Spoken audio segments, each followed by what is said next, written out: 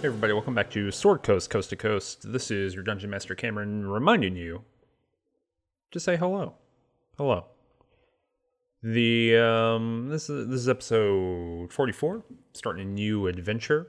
In this recording, Mary isn't here. So it's going to be just James and Michael and Jordan and I. And, I'm going to let you get right to it. If you don't currently subscribe to this on Apple Podcasts or wherever you do that, subscribe to it. That'd be really helpful. If you haven't rated us, if you're listening on Apple Podcasts, that'd be really helpful. So give us that 5 stars. We're also on Spotify. So if you're interested in, if you use that as your kind of podcast app, you can go ahead and go over to Spotify. I think you can probably rate us on there. I don't know. Give us a thumbs up. Do something. Thanks. All right. Go let you get to the episode.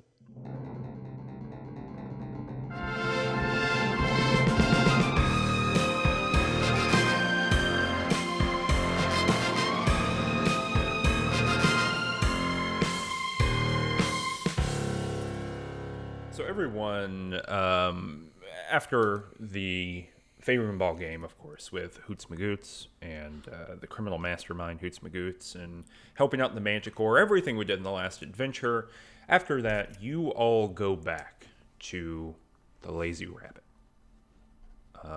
Tess goes off in a room to her own. She goes to sleep early, but everyone else hangs out for a little while on a large table.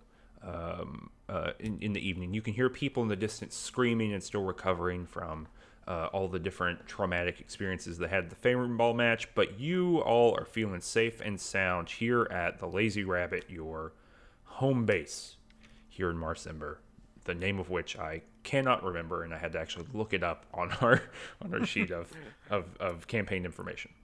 But you're all here, and you all get a little bit. Maybe you have.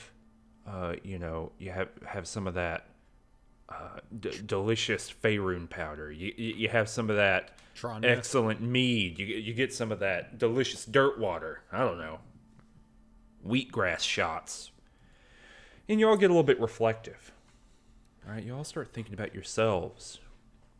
And so I want to take just a moment to introduce all the players who are here right now, this very moment.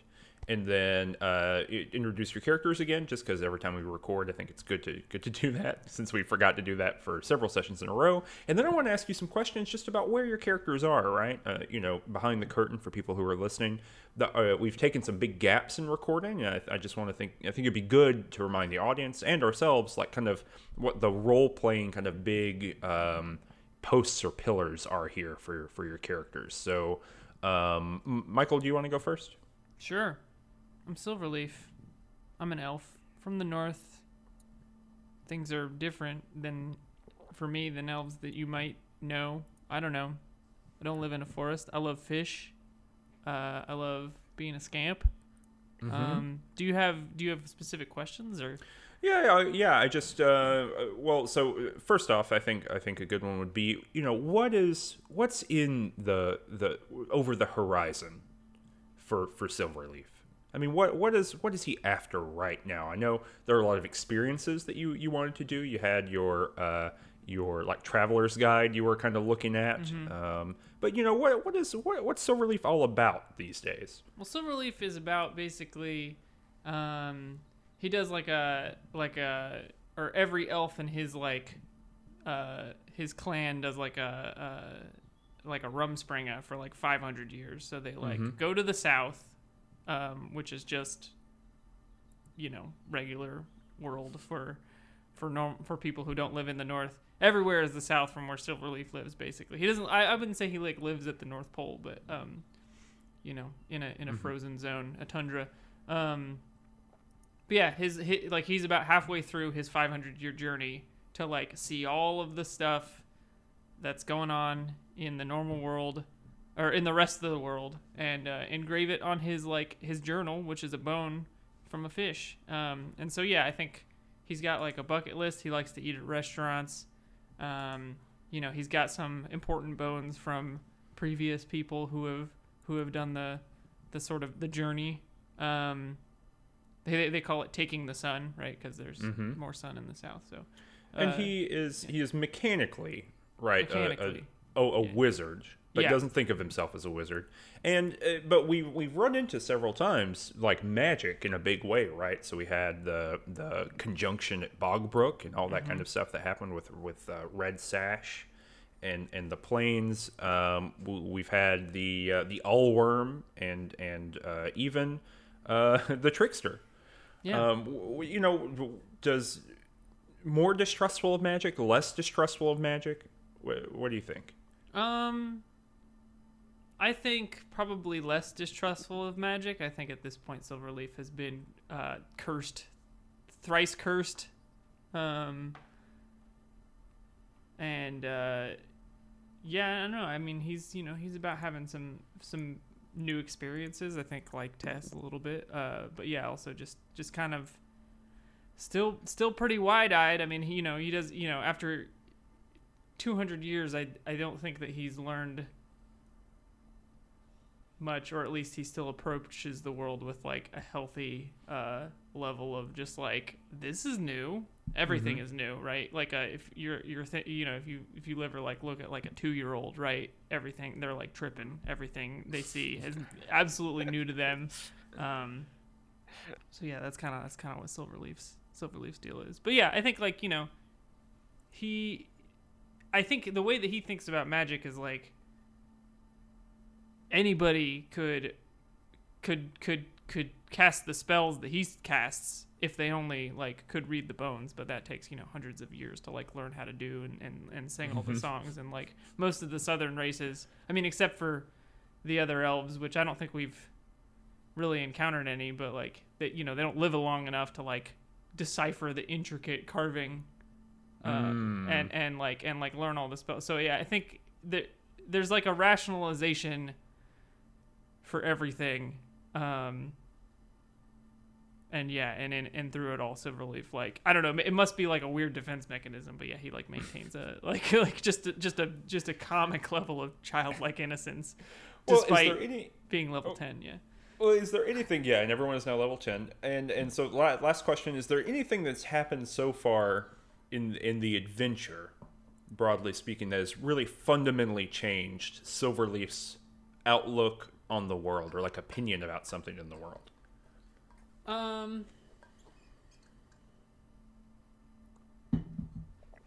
don't know. I think getting cursed was pretty terrible for him. And I mean, well, not like, so the curse that specifically, not the sword curse, but like the face curse, where he like looked into a mirror shield and got his face turned into the image of like the horrible orc, just like a kind of like a lamprey face type thing. So yeah, that had I think he, that was the only thing that happened where he was like, oh no, this is the worst thing, I have to get rid of this.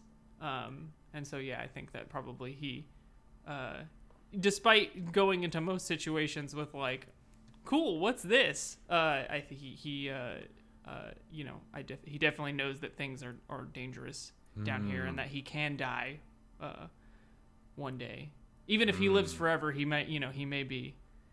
I think that was forcing him to confront his own mortality a little bit. Interesting. Okay. Thanks. Who wants to go? Wants to go next? I mean, dying one day sounds bad. I'm glad that Kylie doesn't have to worry about that. Okay. So this is James. Yeah, this is James. I play Kylie, who would be God King, who mechanically is a fighter with 1 level of sorcerer, and a fire genasi. So got that heat going on. And I think Kylie's when we first started was like I don't know how to say, what's that phrase, a bit of a wild card, and not like a sort of in a self-imposed exile from this kingdom that he grew up in, but not as like a prince, but just as a guy doing like fire magic in the court.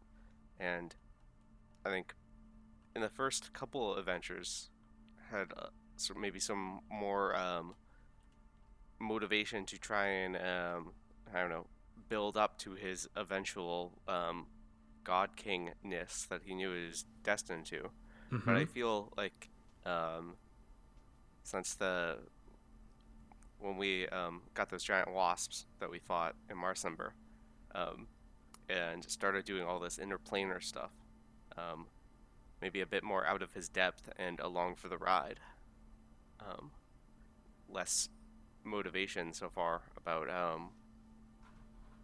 like, I don't know, trying to conquer kingdoms or anything like that. Get super strong. I feel like he also got a cool sword and got a cool arm. So Kylie is still undergoing some sort of transformation that perhaps is ill-defined currently. And probably just ill in general. Yeah. Yeah, but I don't think Kylie sees it that way. I think, like, in Kylie's head, it would totally make sense for a king to have, like, a really weird, like, skeletal, arm. Oh yeah, I guess that's true. Okay. So what's beyond those like personal transformations that have happened? What's an event that's happened so far in the adventure that has like really kind of changed Kylie's approach or opinions about the world? Well, I feel like this is a little silly because I'm not sure how much the listeners know behind the curtain, but we did this. We did the holiday episode, and although I think that people heard that around Christmas, it actually happened, or it happened between the courtroom drama and or right after the courtroom drama, and I feel like just kind of the nature of that, even though I think it was like a fun holiday episode, I think like going to another plane and like, although we've touched on planar stuff before, that one seemed like different and like the same. I feel like that would have been kind of a moment of there are so many more worlds to conquer thing. Where I see. Kylie hasn't even really made progress on Faerun. Like, and there's a courtroom. Yeah, like and there's like an interplanar courtroom, and then right after the interplanar courtroom, we go somewhere that has never even heard of like any of our Faerun stuff. It seems like, and then we come back, and Kylie is like, his home place of, I forget the name. Do you remember what that place is? It's on the map. Yeah. Of there. Yeah, the home place where he came from. He didn't even conquer that place yet. So maybe it's a little bit of a reflection. Impultor. Yeah, Impultor. Yeah, maybe it's a little parochial, little backwater. Yeah. Maybe you're not as important as you thought and you're not even Lord of that yet. Yeah. You gotta start putting levels into Sorcerer. Yeah. Well, I just leveled up again in Fighter because it gave me an ability, and the level 2 Sorcerer ability isn't that cool, so... Go start putting levels in leadership. Yeah. In your MBA in executive leadership. Yeah, I got those thralls. Bard College. Yeah, Bard College. Alrighty, and Jordo. Hello. What are you? You're playing Weg. I play Weg. And what's Weg all about these days? Well, Weg is a halfling cleric, light domain. No, death domain. What am I saying? I don't know. I said just agreeing with you, but yeah, that is incorrect. Yeah, really, two sides of the same coin, right? They are. Weg is a wandering gravedigger who many decades ago left his family home in the south and has been kind of wandering around since then. And before he before he fell in with this group of scoundrels. He just sort of aimlessly kind of drifted from one community to another, sort of finding places that had suffered from a plague or monster attack or whatever, and would just handle burial services for communities that were in need and you know, may not have like be large enough to have their own, you know, like clergy or like church services to take care of that stuff, or their own funeral homes or whatever. And so Weg tried to travel around and learn as much about different burial practices and things of that nature as he could. His holy implement is his trusty shovel, which is a family heirloom that he uses for both fighting monsters and burying folk when needed. And I forget how much we've covered why exactly Weg left home. But basically nothing. So, okay. You know, just to, you know, to reflect on Weg, I think every adventure for the past like 4 times we've recorded, I've specifically placed an opportunity for you to explore some of those things, and I think we forget to do that. Well, I've been the direction that I come from those opportunities from is that Weg is not going to go out of his way to expound on any of this because he wants to keep it secret because he's ashamed of it. And so there have been several characters such as the demon in the underground, Barnaby the postmaster devil. Yeah, Barnaby the postmaster, you know, and we've had other characters that have kind of pried into Weg's past and his brain and through magical means and other ways, and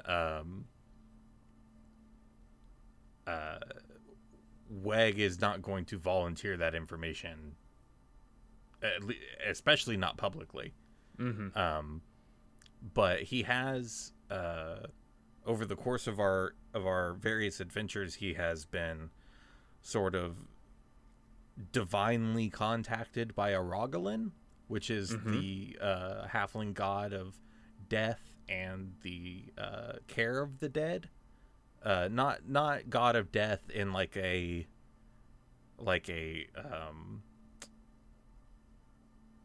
Grim Reaper sense, or even in like a war plague kind of sense. He's the god of the dead in like a very much in like a mortician sense. Aragalin's whole deal is about proper burial services and respecting the dead and like shepherding the dead to their post-life hangout zone, versus anything like, he doesn't cause death, he watches over death, you know. Yeah, and a so steward. Yeah, exactly. And so over the course of our adventures, Weg has been sort of contacted by proxy a couple times by Aragalin. There are a black mastiff hound, which is one of Aragalin's symbols, spoke to Weg and told him or asked him if he considered not the ant. And since that happened, small ants have been appearing around Weg, and Weg has considered many of them. Some of them have helped with Weg spell casting or his rolls since then. And Weg has also is periodically haunted by the ghost of a halfling named Swery, who was a halfling from Weg's home village before he left, who is supposed to be very dead and has shown up a couple times not so dead, but also not like resurrected. So he has mysteriously disappeared every time. Yeah, Weg's never been able to really like nail it down. Okay, great. This is all very good. And is there anything that's happened other than those things, I guess, Jordo? Is there anything that's happened that's really changed Weg's perspective on something? I think adventuring with the team has kind of slowly been giving Weg more hope about, like, the chance for community in his long-term future.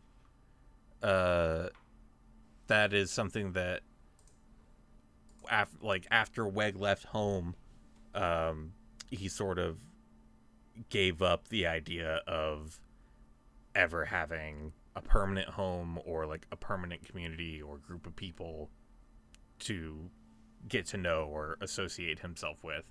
And we've been going on adventures now for a minute, and I think that's the other than all the stuff with the Rogalin and like the very like foundations of Weg's core belief system sort of being like poked at by the universe, feeling like maybe he's not going to spend the next 100 years by himself. That's probably been the thing that's changed Weg the most recently. It's very interesting. And you all sit there around this table and you share these insights about yourself in appropriately in-character voices and things of that nature. GM fiating that away, and you chatter into the night until you finally go to sleep at, good God, the Lazy Rabbit. The Lazy Rabbit. I had to click back over to the right thing. You wake up the next morning, all of you refreshed, refined, feeling good. Your hit points back at maximum. Your spell slots recharged. Your newly minted level 10 abilities. And this is the first day in a long time. You really don't have anything directly in front of you. Is there anything that you would like to do in Marcember, or anything you'd like to check on in Marcember before the plot gets rolling? Yes. Well, I feel like we would be remiss not to do some Gilbert stuff. Yeah. Okay. I want to know That's about what Gilbert's the fans have Breakfast been Bowl. wanting. Okay, so number one, right, there's Gilbert the fish, who was caught in the Dragon Mirror many months ago, literally months ago, in both real and fake world. And you made a deal with Hobak the Bald of creating a so-called Gilbert Golem, where you could put him into a golem, and he could do that. And you didn't have a chance to check on that the past couple episodes. So is that okay? So we want to check on the Gilbert Golem. That's one thing you want to do. What else? Is that it? I mean, I want to go knock on Tessa's door and see how she's doing. Okay. Let's go do that right now. Tessa's doing great. Great. It just needs to do her own adventure. Okay. For the day. But fun. ultimately, take a jacket. You never know if it's going to get cold. Okay. Checking on Tess. What? It seems like James has got a thing. Well, I was gonna say maybe Kyle see if there's any news. I keep forgetting the name of the place, which isn't good. You talking about the Lazy Rabbit? No. From the place I'm supposed to be from. Impultor. Yes, Impultor. I say supposed to be because maybe Kylie just has a bad memory. So what are you asking here? Just like go down to like a post office or something, or a news place, and see if there's any like what's the foreign correspondence page about Impotor say? Gotcha. So there's Marcember has a wide network. It's a criminal town, and so you can always, make a little bit of a donation to somebody in order to find out all the hot goss about world politics. And yeah, so you hear about Impultor, you hear some kind of things that aren't surprising to you. There's intergovernmental faction fighting going on. It doesn't seem like we know one way or the other who the rightful king of the country is, or the rightful ruler of the country is. But that's kind of like day by day, you know. That's always what you hear out of Impeltor. So nothing super special, nothing super shiny. But you know, that changes day to day. Yeah, Kylie does hear that and think, well, I know who the rightful king is. Mm-hmm. I want to know what is WEG has a lot of Aragalin literature now. Mm-hmm. Yeah, I need to read that book. Thank you for saying that. Yeah, and you have a scroll. Yeah. So I'm interested in that, but I'm also wondering, is this funnel cake that I have had for months now still good? Well, it's brilliantly, because you bought what. To my mind, or my memory of this is that this funnel cake that you got that like outside Mistress Bobbin's shop, and you were ready to do it.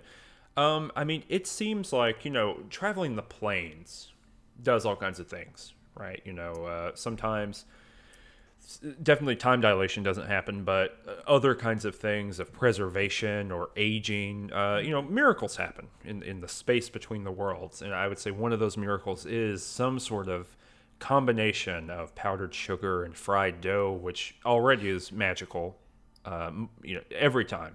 Yes. It's become even more magical somehow this time. And it's still good. I'm level 11 now, y'all. Ding. But still good. You can eat it if you want to, and remember, you still got your bag of sugar. Yeah, no, I eat that funnel cake. Okay, I'm removing it from my inventory. Okay, great. Now we know. Now you know. All right, so I'm going to write Aragalin literature. Yeah, WEG, after checking on Tess, remembers that he has this book given to him by Oster in Ravenloft during the Grinch episode, and WEG suddenly realizes, like, Silverleaf, I figure you would have come up to me and said something like, "Hey, did you ever get a chance to read that book?" And yeah, you also have a scroll. I do also have a scroll from someone else who I forget who gave it to you. And WEG went, "Oh, right, the book." And, Batlock gave him the scroll. Batlock gave me the scroll. Okay. Yeah, Batlock gave it to you out of his his dragon skin briefcase. Right. Okay. So yeah, WEG wants to, before we get going, WEG wants to like at least thumb through these and see what the deal is, because he was so concerned with finding the missing children in Ravenloft that he didn't really think about it at the time to like ask Oster where he got this dang book from a different plane. And wishes that he could go back and find out a little bit more about that. But now we've got the book, and that's what we'll have to work with. Okay, well, so Silverleaf, can you give me an Arcana check? And WEG, you want to give me a religion or history, whatever you want to do, whatever you think is appropriate. Let me open my tube of dice. Oh, he's got one. I've got a tube. Here's some Foley work. 27. Okay. I am going to make a, let's see.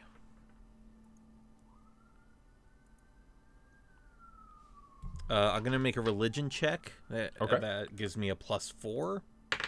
Great. Which is a 23. Okay. And you had 27, you said? That's right. Okay. Okay, so Silverleaf, the thing that you see by reading through this, right? Obviously, there was a lot of like religious lingo in here that you just don't know anything about. You know, it's part of a faith that you're not a part of, at least as far as I know. You know, but you can see some kind of allegorical similarities going on here to the great fish beneath the lake. You know, that kind of religious logic. It all makes sense to you, but what you notice here is that this has been commented on many different times, not just by religious authority, but by magic users, Okay, so there's kind of marginalia, and sometimes you can see that marginalia is kind of speaking your language, for lack of a better term. It's referencing the kinds of things that you deal with, right? The kind of magic of the weave and things like that. I mean, you wouldn't know it by those terms, right? But the great net that binds all things, that is manipulated in order to cast spells, and the way that your wands interact and pull energy out of that great net. You're seeing how someone in the margins of this book has pinpointed places in the book where that is being talked through religiously. Okay? Mm-hmm. Do you have any questions about that?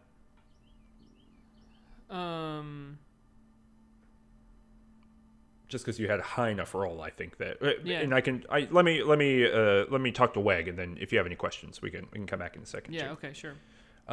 So Weg, what you notice is you see maybe the first 2/3, and you're kind of flipping through page by page, right? You're taking a good hour on it. Okay.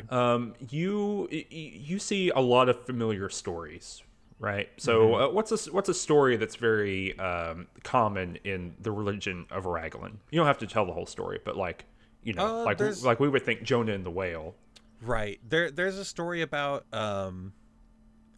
there's a sort of like one of those like cautionary, like scary fairy tales that they tell kids about a boy, like basically a small halfling boy that doesn't listen to his parents and goes off into the woods and gets like attacked by an owl bear, but the owl bear is chased off by a black mastiff who leads the child back home, and that allegory is both a cautionary tale for children to be like, listen to your parents, there's owl bears, it's dangerous out there, and it also serves as a metaphor for like when we all eventually encounter a danger that is too great, a Rogalin will take care of us afterwards.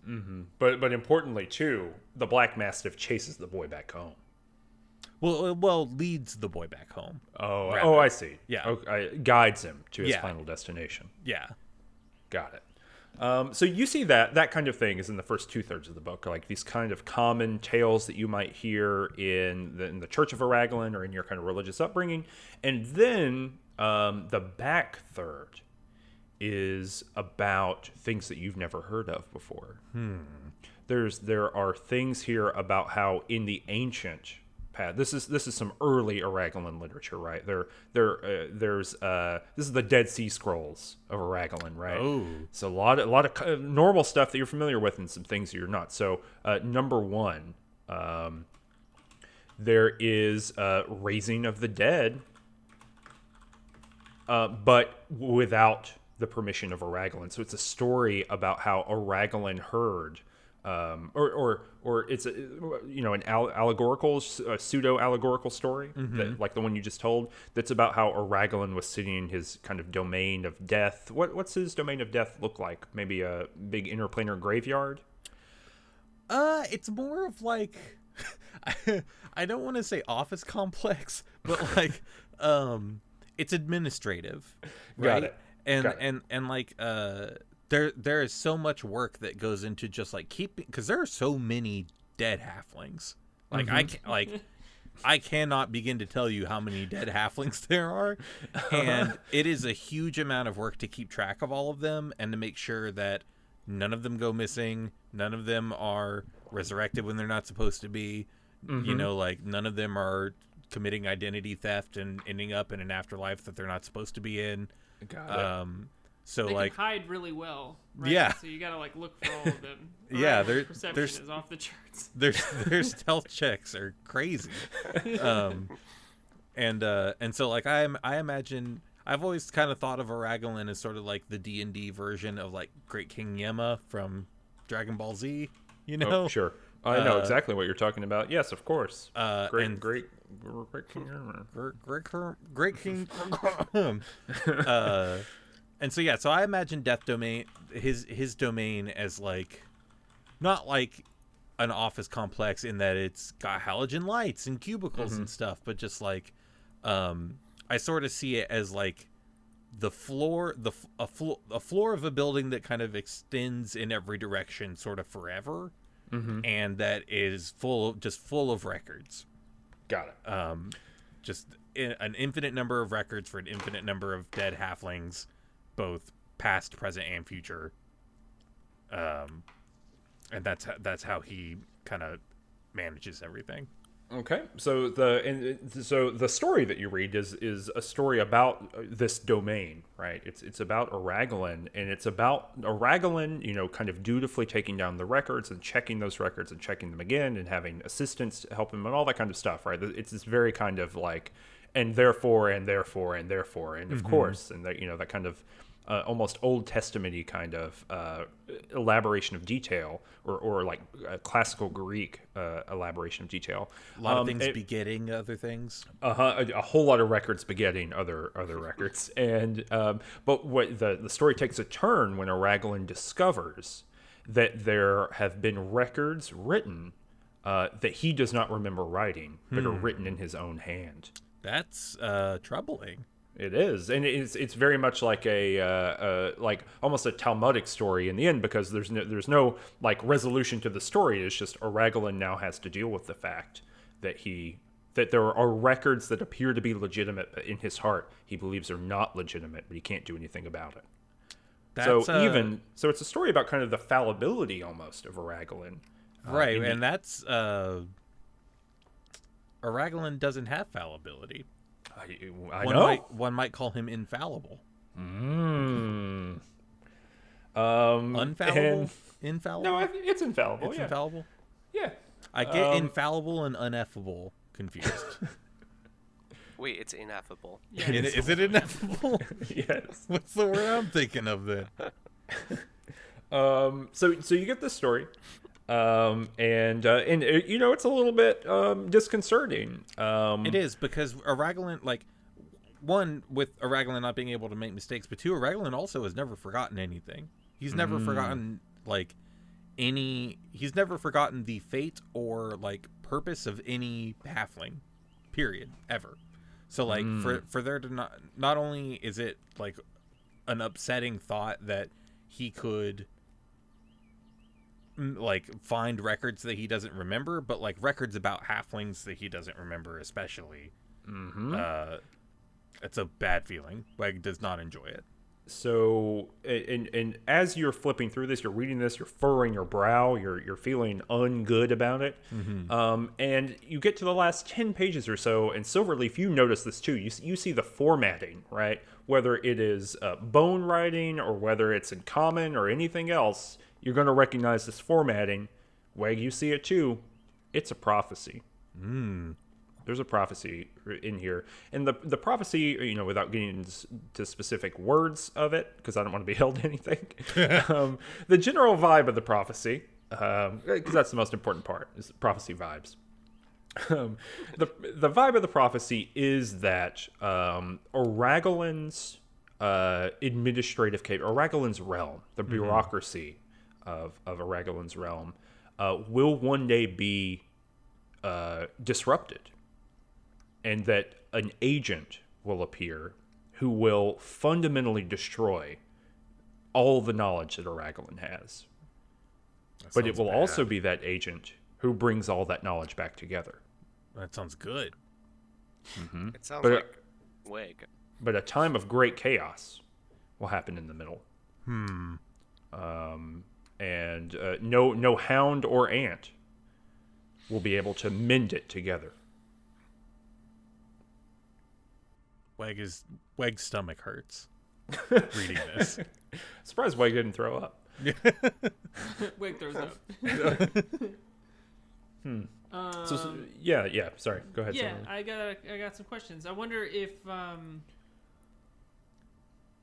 in all of my travels, I've known religious, miracle workers to pray every morning and to say a set number of prayers. I'm just like wondering, are these like books or relics of Araglin or the things that they tell us about Raglan's story, or the prophecy, do they have anything to do with the fact that Weg seems to be able to cast any spell at any time?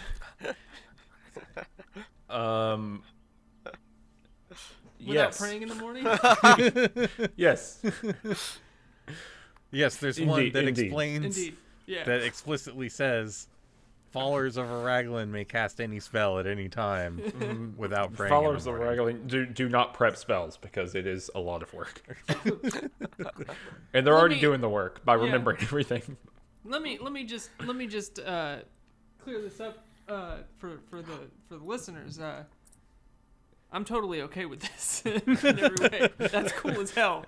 Well, that makes sense, right? Because much like their deity, Raglan, they also never forget the spells they never forget a prayer. So why would they need to prepare them? Yeah, they only have so much energy in a day. Mm-hmm. Right, that makes sense. But, we endeavor to never forget. Yeah. Right. Yeah, unlike Raglan, we are imperfect. But sometimes they got to spend 2 or 3 minutes looking at their spell sheet. Yeah. We've talked before that Weg's dank robes are filled with little scraps of paper tucked into every fold that contain like just the basic information and required reagents of every spell that he's ever learned. Mm-hmm. And he remembers them, and like all he needs is that one little thing to like jog his memory and bring it back to the front of his mind. But sometimes it takes a second for him to... He has an extreme mnemonic system. Yeah. tucked into his folds as dead halflings tucked into a burial mound. Wow. Tucked in. Tucked in, period. Yeah, halfling burials are adorable. You get tucked in. It's really cute. This sounds really creepy and not adorable. No, it's adorable. Trust the expert. Okay, well, similarly for Weg, any more questions about looking through the Raglan literature? Was there any, like... was what we just covered all that in the scroll and the book? Or that's in the book. Okay. I think let's save the scroll. Let's hang on to the scroll for right now. Yeah, you probably don't have time to go through both in one morning. You start looking. Let me say this: you start looking at the scroll. You kind of because it's got the little what you call it, it's like things at the top and the bottom where you can like roll them, and the whole thing kind of like scrolls by literally.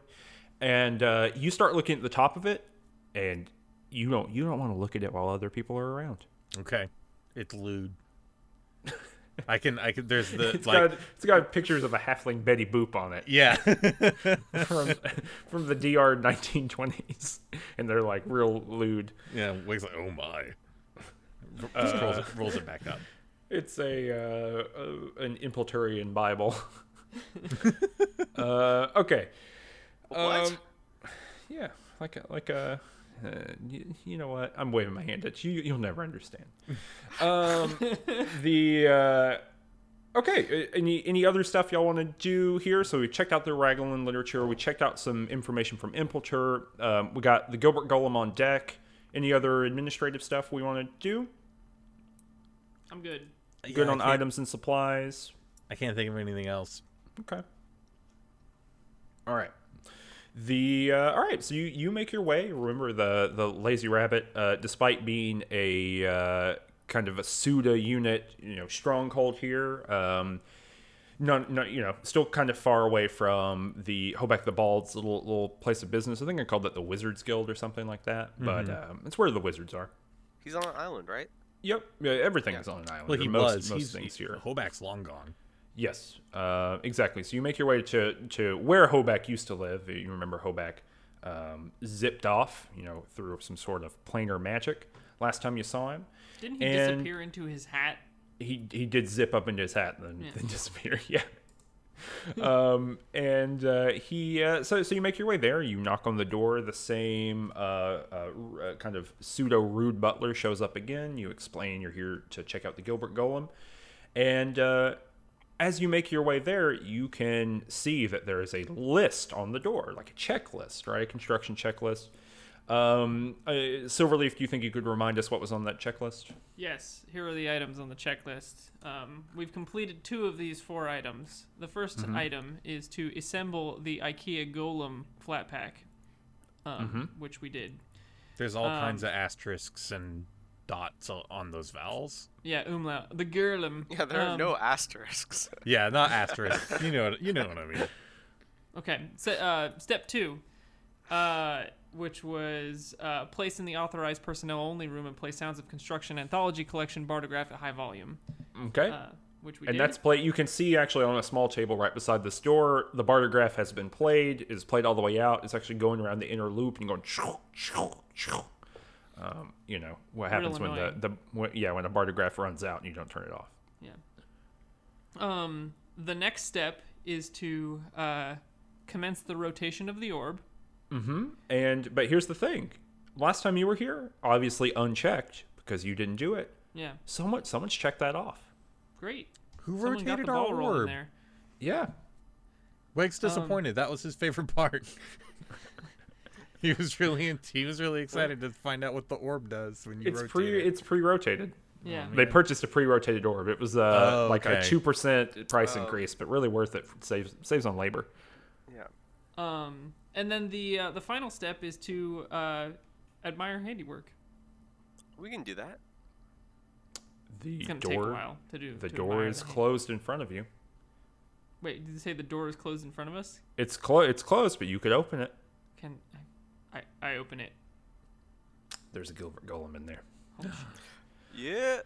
What you see in front of you is a 8-foot tall. Oh my god. Like pseudo robot body. You know, you don't know what a robot is, but if you knew what a robot was, you would think this was a robot. It's got ironwood arms. You know, so it's not made of metal, right? But it's made of really well done stuff. It kind of looks like a what's the like Legos, but that are Bionicle? It looks like a Bionicle. Yeah, made of ironwood, so light but incredibly strong. You see a big orb in the middle, huge orb in the middle. That obviously the orb that needed to be rotated. And inside of that, kind of like Krang from Teenage Mutant Ninja Turtles, kind of like that. There's a Gilbert in the middle, and he is floating in magical water that neither sloshes nor splurps. Weg wants to make an admiration check. Okay, roll that d20. To 3. You're not that impressed, honestly. You were expecting more. Below it, you see. Yeah. Go ahead. I'd like to take a few measurements. Okay. Okay, absolutely. Okay. What percent comical lip? Oh, on the Gilbert? Yeah. Oh, he's 110% big old lip. Okay. And I got what degree of just like big cartoon eyeballs? Oh, how are you looking for this in measurements? You looking for diameter here? What are we looking for? Yeah, I think I'm looking for in diameter. You're looking at about probably one ice troll's hand in diameter. Wow. Each of them. Damn. Yeah. They're big. And he's blinking them big old bashful eyes at you. Is he happy to see us? Oh, he's extremely happy. He kind of flips around a little bit. We've never really discussed before if, Wait. does Gilbert have consciousness? Wait, sorry. When you say he flips around, do you mean the Gilbert that's inside the golem, or do you mean the golem? No, the Gilbert inside the golem. He does a little backflip, and he looks at you, and you hear, "Hello, glug glug." Yeah, you can talk. Weg runs up. Weg wraps his arms around one of the enormous tree trunk legs of the Me golem speak. and says, "Oh, I'm so proud of you." I'm a big boy now. My big boy. I'm very big. Put Daddy up on your shoulder. He picks Weg up, puts him on his shoulder. Yeah. I mean, there's no head up there, right? So it's just like shoulders, and so Weg can kind of sit in the dead middle, and kind of hold on and be like the head for this 8-foot tall Gilbert Golem. Who run Bartertown? Gilbert runs Bartertown. Pretty sure. Pretty sure What's it's the his flipped hair? around operation. Well, Gilbert, what's next for you? What are you gonna do with yourself now that you, now that you have this, now that you can be on land? College. Interesting. College? Bard College? Surely not. You're going to go back and be a bugbear, right?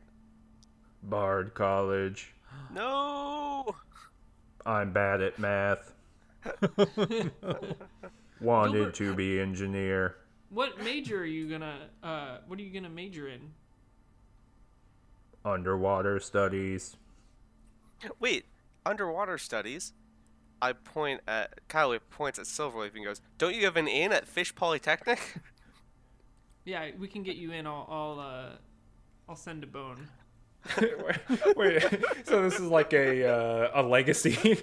Yeah, exactly. Yeah, Silverleaf's family has made many sizable donations to Fish Polytechnic over the years, and Yeah, we donated a lot of scales. Yeah, I think I speak for all of us when saying after our previous experience at Bard College, they don't do a good education there. That's not someplace you want to go. yeah, not that Bard College at least. Oh yeah, no disrespect to the real Bard College. Yeah, this was one of those like for profit. You know what I'm talking about. It was the University of Baldur's Gate at Marcenberg. Yeah. Yeah, yeah. You take all your classes via a crystal ball. Okay. What you got? You got any questions for Gilbert here? You got any expectations for? You got any life advice you want to dole out to him? Can we ask who did the orb? Who rotated the orb? Yeah. It tells you Ryder Ridley. Oh yeah, Ryder is who we had doing this whole thing for us to begin Yeah. with. I believe he was there in the room when that was happening. Right. Weg asks Gilbert, like, how long he's gonna be here for. Like, like Gilbert, you're a big boy now, and you can make your own decisions. And if you want to go to college, well, we'll support that, and we'll, Daddy Silverleaf will. Don't call him Daddy Silverleaf. We'll send a bone off to Fish Polytechnic, and we can see about getting a hardship scholarship and doing all that sort of thing. But it's such a brand new thing here to be able to actually talk to you. It would be a shame for you to go away so quickly. I really wanted to be like, I'm my own man. You couldn't tell me what to do. But I guess I need to throw that back to y'all. I mean, what was your expectation for Gilbert having to go I thought we would get a new party member and he'd fight people. to play Gilbert the fish? No, like I assumed that fighter. I assumed that Gilbert's golem would be a DM controlled semi-autonomous member of the party. Oh, I see. Okay, well, he could probably come on an adventure with you. Yeah. I don't think that'll hurt, but maybe not forever. Right. Because if you let me control Gilbert, he'll die. Oh no. He'll die tragically. It's not like we ever get in combat. And just outside of the fiction for a second, I would feel bad for us to have the Gilbert Golem adventure episode be one where Mary wasn't able to be here. That makes a lot of sense to me. So why don't we why don't we have Gilbert explains that he needs to study for the FATs. Yeah, the fish whatever aptitude test. Yeah, the fish aptitude test. He should ace it, but he still needs to study. Yeah. Well, so it's not about getting it's not about getting a good score at this point. It's about getting a perfect score. You know, because you want a full ride to Fish Polytechnic. It's a lot of money. Yeah, Wait, aren't we super rich now? I mean, compared to here, but not compared to Fish Polytechnic. Oh yeah, I mean, of course. The endowment is massive. Yeah. They have so many fish in the lake. Wait. Okay, go on. And they speculate on it.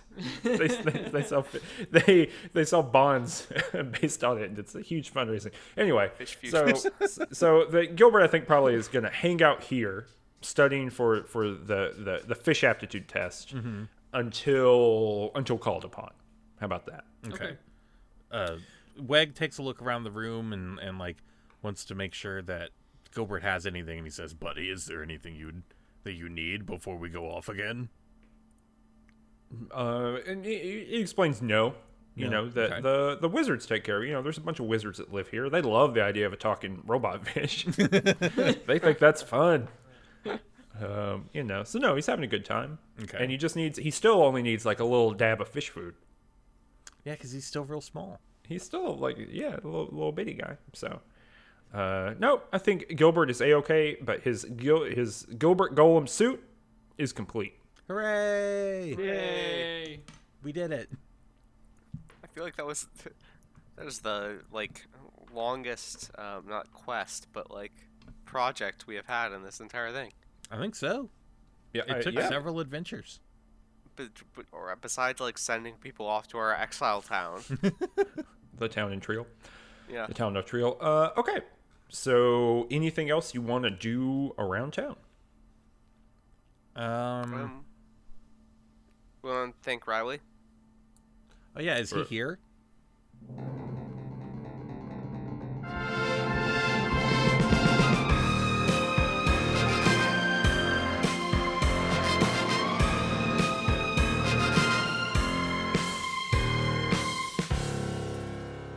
All right. That was the episode. You learned a lot about Raglan, I bet.